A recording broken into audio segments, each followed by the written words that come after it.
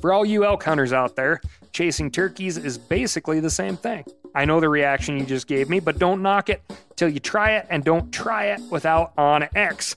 The Hunt app will not only help you find new areas on public ground, but I use it to find out landowner info to get permission on private ground that I see birds on as well. OnX Hunt has a special offer for you. Use code CAL to receive 20% off your membership at onxmaps.com/hunt and find more birds this spring. Hey, I just sat down with the owners and operators of Maui Nui Venison. They're on a mission to balance axis deer populations on Maui while giving back to the community and run a totally sustainable operation. For folks like me who want to get your own meat but aren't always successful, you can become a snack subscriber, get some axis deer sticks sent right to your door. Visit MauiNuiVenison.com. That's MAUINUI. venison.com and use promo code CAL for 20% off your first order. I'm sure a lot of you guys remember the old ceremonial hunting tradition of eating the heart out of the first animal you kill. Meat from those organs are among the most nutrient-rich foods on the planet. You can get those same benefits your ancestors craved via convenient daily capsules from Heart and Soil. Find out more at heartandsoil.co. And remember, use code MeatEater for 10% off your purchase. From MeatEater's World News Headquarters in Bozeman, Montana, this is Cal's Weekend Review presented by Steel. Steel products are available only at authorized dealers. For more, go to steeldealers.com. Now, here's your host, Ryan Cal Callahan.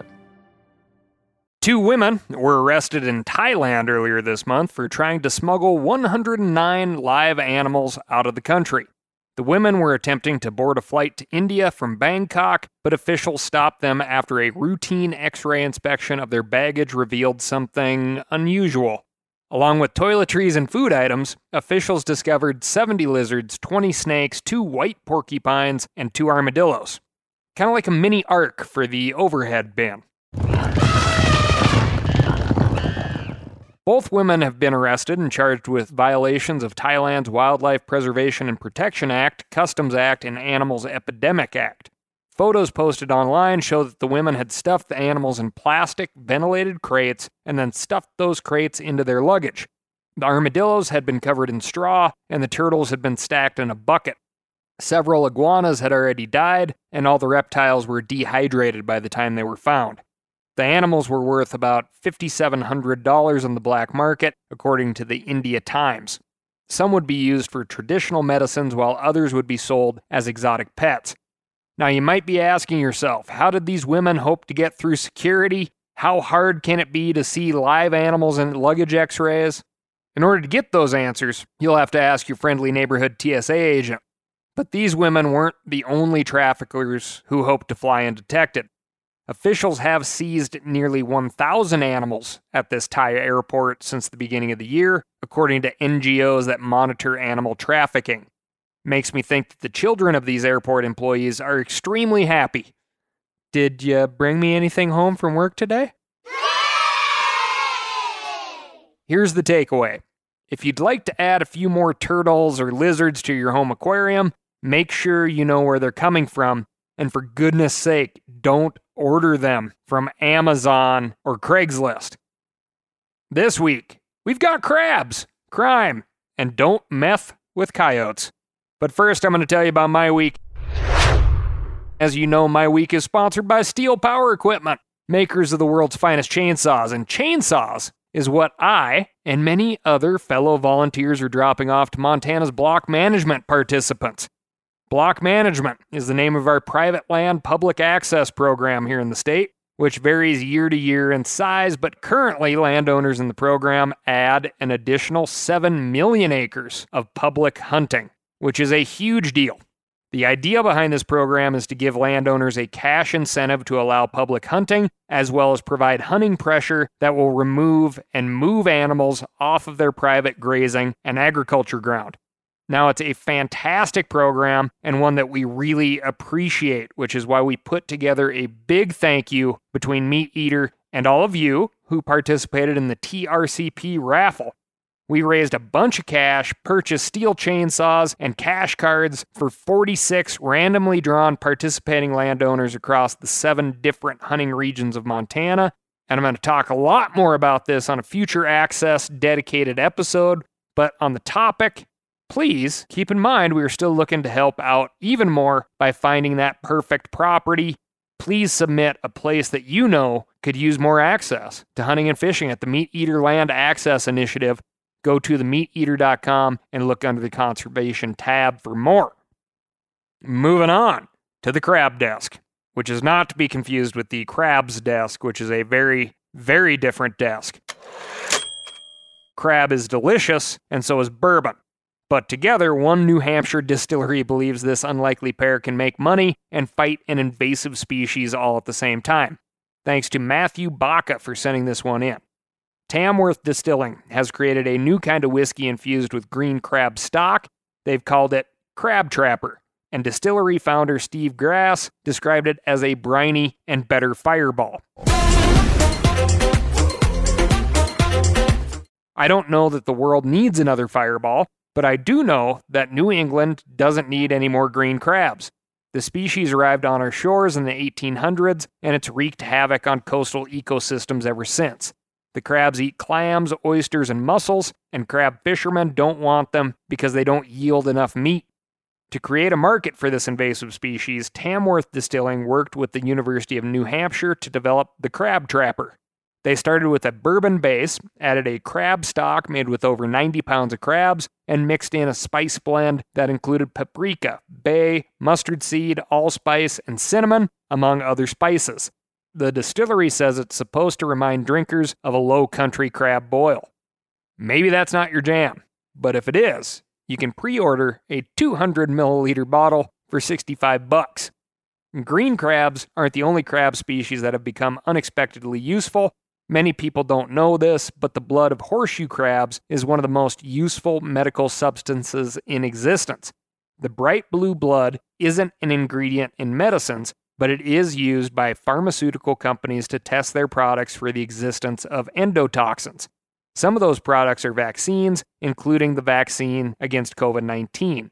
The blood contains immune cells that are exceptionally sensitive to toxic bacteria.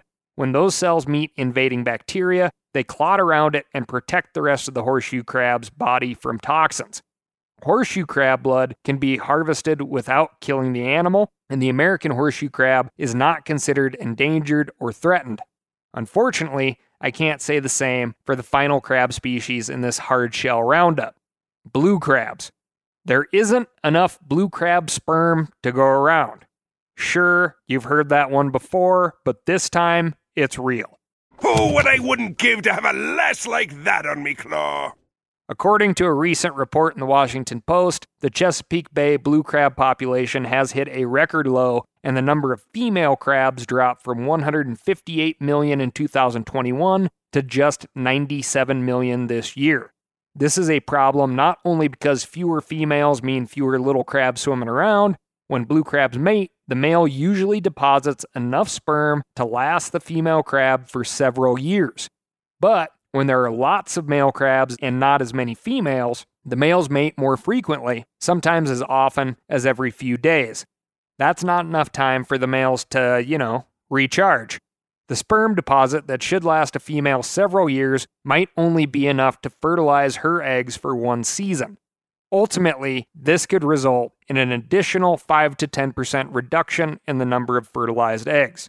Regulators have restricted this year's blue crab harvest, which is both driving up the price for consumers and hurting Chesapeake Bay watermen. Blue crab populations can fluctuate widely from year to year, so the next year could be better. But for anyone who likes a New England crab cake to go along with their green crab whiskey, this is a concerning turn of events. Moving on to the climate change desk. Polar bears are a kind of poster child for climate change, and rightly so. These largest of the land predators rely on sea ice to hunt seals. They use the ice as cover to sneak up on their prey and grab them from above. In the Arctic Circle, that sea ice only exists for part of the year, which means that even in good times, Polar bears must survive between 100 and 180 days without food. Warming temperatures make the ice freeze later in the year and melt earlier, which means the bears are forced to survive without food even longer. This is sort of like if the grocery store was only open for 10 minutes every day, and you lived 8 minutes away. You could make it, but even a small traffic jam would threaten that day's meal.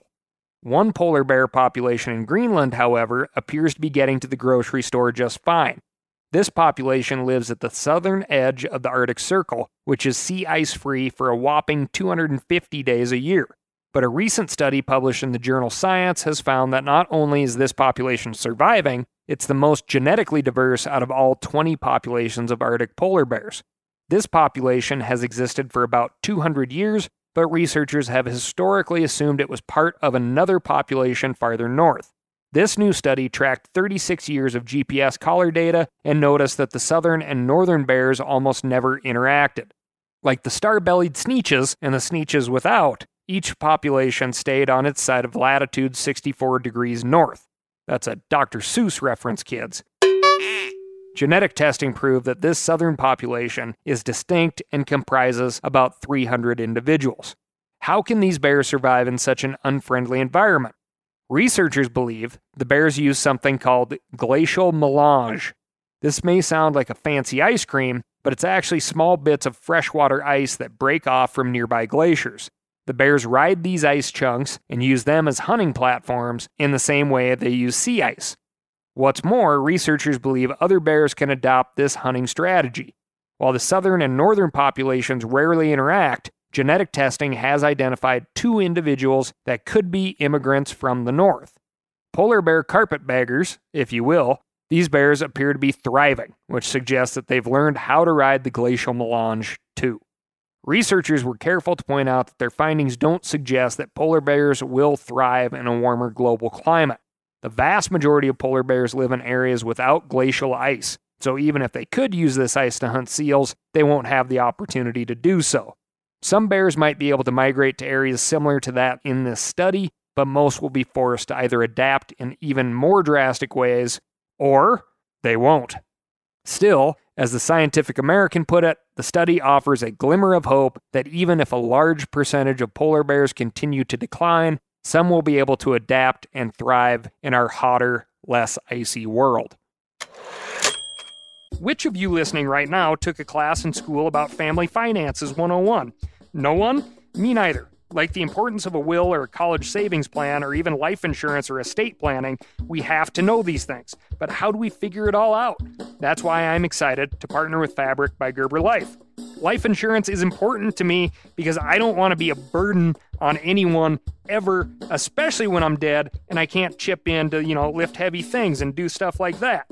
That's why I have life insurance. And I know you don't want to be a pain in the ass because you're listening to my podcast, so get life insurance. Fabric by Gerber Life is term life insurance you can get done right here, right now. You could be covered from your couch in under 10 minutes with no health exam required. If you've got kids, and especially if you're young and healthy, the time to lock in low rates is now. Join the thousands of parents who trust Fabric to protect their family. Apply today in just minutes at meetfabric.com/Cal. That's meetfabric.com/Cal. MEET fabric.com/Cal. Policies issued by Western Southern Life Assurance Company, not available in certain states. Prices subject to underwriting and health questions. Now, a lot of you guys are familiar with the old hunting tradition of eating, some organ, the heart or a chunk of liver off the first animal you kill. I had that when I was a little kid, and it was a big deal. Organ meats were always prized by frontier people who knew the importance of getting a lot of different minerals and nutrients. And as often is the case, those guys were onto something, because organs are among the most nutrient-rich foods on the planet. And you can get the same benefits your ancestors craved via convenient daily capsules from Heart and Soil, made exclusively from regeneratively raised, grass-fed, and finished cattle. Heart and Soil's unique freeze-drying process means all those important nutrients are trapped in, ensuring you experience every one of the benefits of nature's superfood in a clean, convenient, taste-free capsule. Find out more at heartandsoil.co. And make sure to use code MeatEater for 10% off your purchase. That's heartandsoil.co. Use the code MeatEater.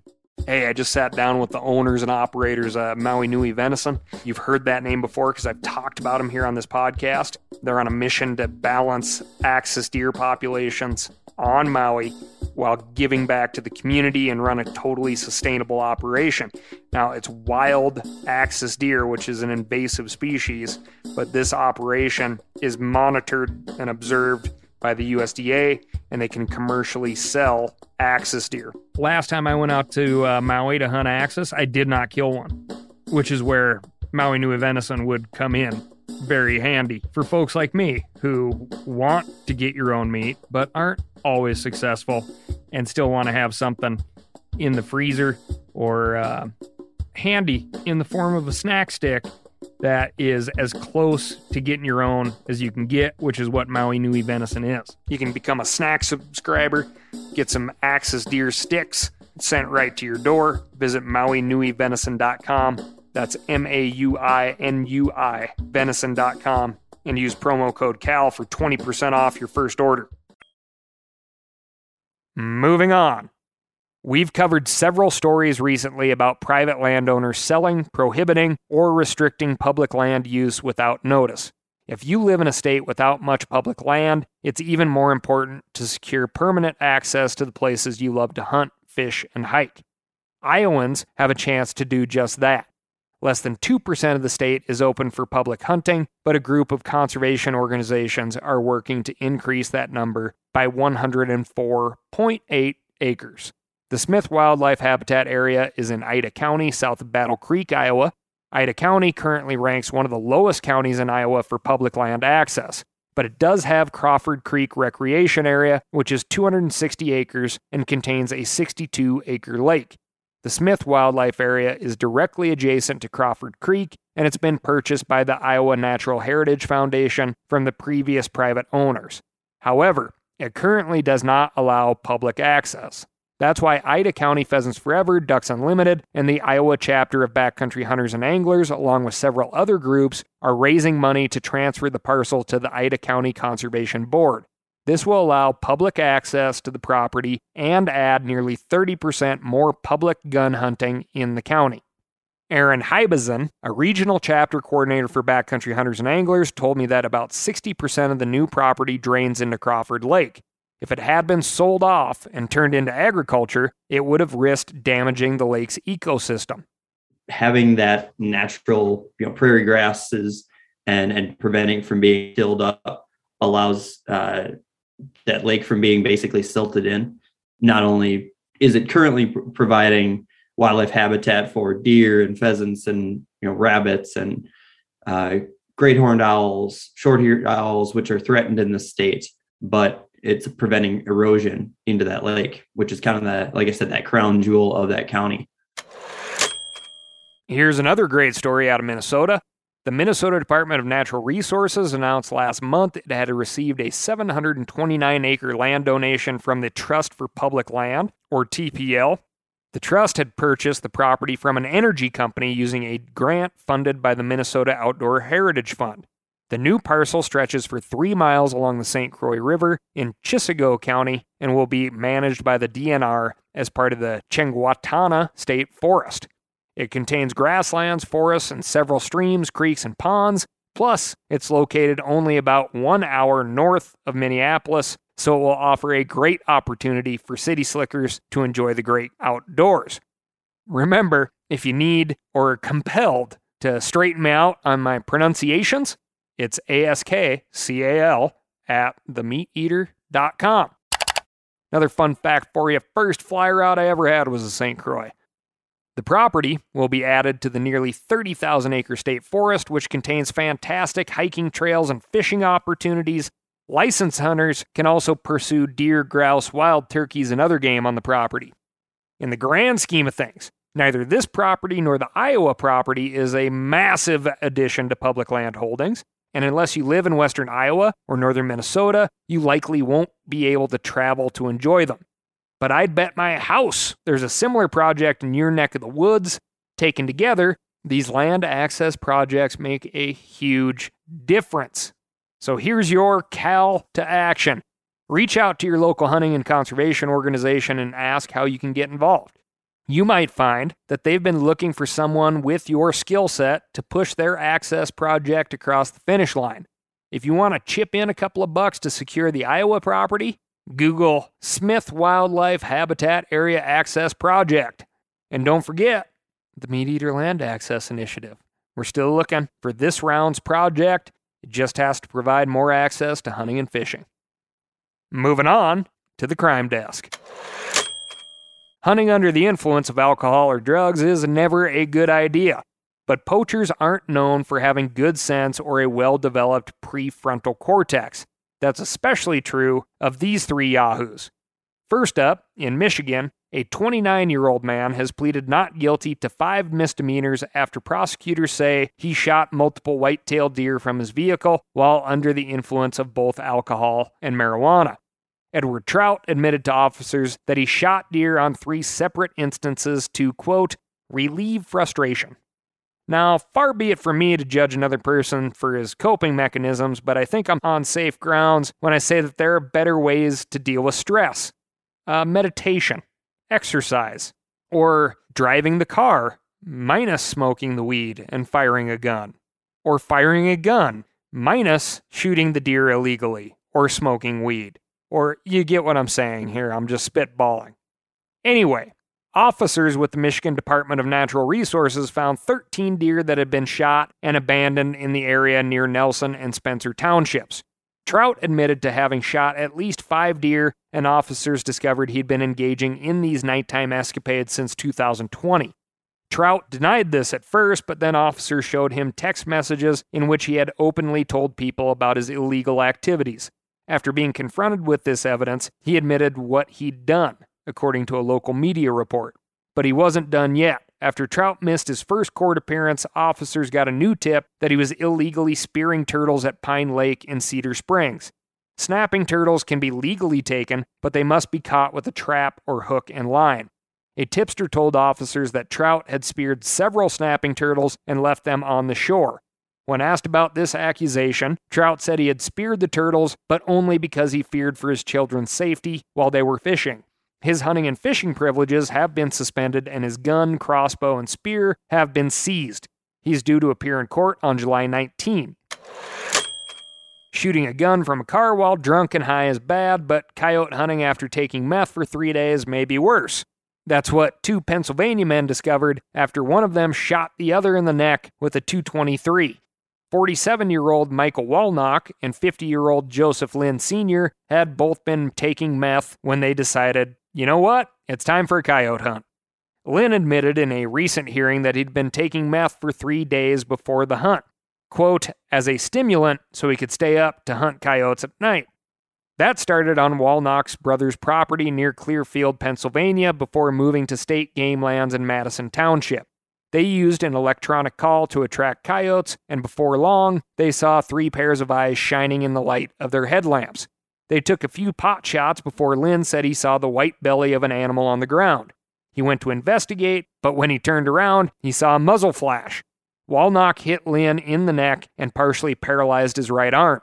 Lynn still has bullet fragments in his neck that are too close to the spine to remove, and these fragments cause him constant pain in his neck, through his biceps, and down into his elbow. He also walks with a cane and had to be helped into the witness stand. Walnock says he didn't mean to hit Lynn, but Lynn isn't buying it. He said he was wearing a headlamp and an orange vest, so it would have been impossible for Walnock to mistake him for an animal. Lynn believes Walnock may have shot him to steal the meth and money from his wallet. The men had been friends for 20 years, but they haven't spoken since the incident. I understand Lynn's point, and I've never been high on meth, so I can't say this for certain, but I can't imagine the meth improves accuracy. Officers later found a white-tailed deer that had been badly wounded near the site of the incident, and they recovered a bullet that matched the type of the projectile the men were using. Walnock has been charged with aggravated assault, recklessly endangering another person, shooting at a human being, and helping someone illegally take big game after shooting hours. Kids, don't meth with poaching. And certainly don't meth with Meth. My personal experience is the outdoors are stimulating enough. No artificial enhancement necessary. Moving on to the international desk. Hong Kong officials announced this month a proposal to raise the maximum penalty for feeding wild animals from $1,200 to $12,000. Repeat and serious offenders could also find themselves in prison for up to a year. The announcement comes as the city grapples with a wild boar population that has grown to as many as 3,000 individuals. There were only 2 cases of boars injuring residents in 2013, but by the end of last year, that number had grown to 20. This year, there have already been 25 incidents. Officials instituted a culling program, but apparently it hasn't been enough to fix the problem. The city already had a feeding ban in place, but it only applied to certain portions of the city with high concentrations of monkeys. Now, the feeding ban covers the entirety of Hong Kong, and officials hope that it will be enough to convince residents to stop feeding the invasive porkers. I'm not sure about you, but between the monkeys and the wild pigs, Hong Kong is slowly becoming my go-to destination. Of course, not everyone agrees on the best way to handle this issue. There is a group, which you can look up for yourself on Facebook, called the Hong Kong Wild Boar Concern Group. They say they support the feeding ban, but they don't believe the government should continue killing animals. I'm relying on Facebook Translate here, so I hope my Mandarin-speaking friends will forgive me, but from what I can tell, the group's latest post claims that 114 animals have been killed by the government's program. They call on the government to stop killing pigs and say that, quote, many citizens are deeply saddened by the news of boars being massacred. They want animals to be shareholders of our society and believe that education and respect for animals is the best solution, which I largely agree with, as long as we can still eat them. That's all I've got for you this week. Thank you so much for listening, and remember to write in to ASKCAL, that's askcal@themeateater.com, and let me know what's going on in your neck of the woods. Thank you so much for listening. I'll talk to you again next week.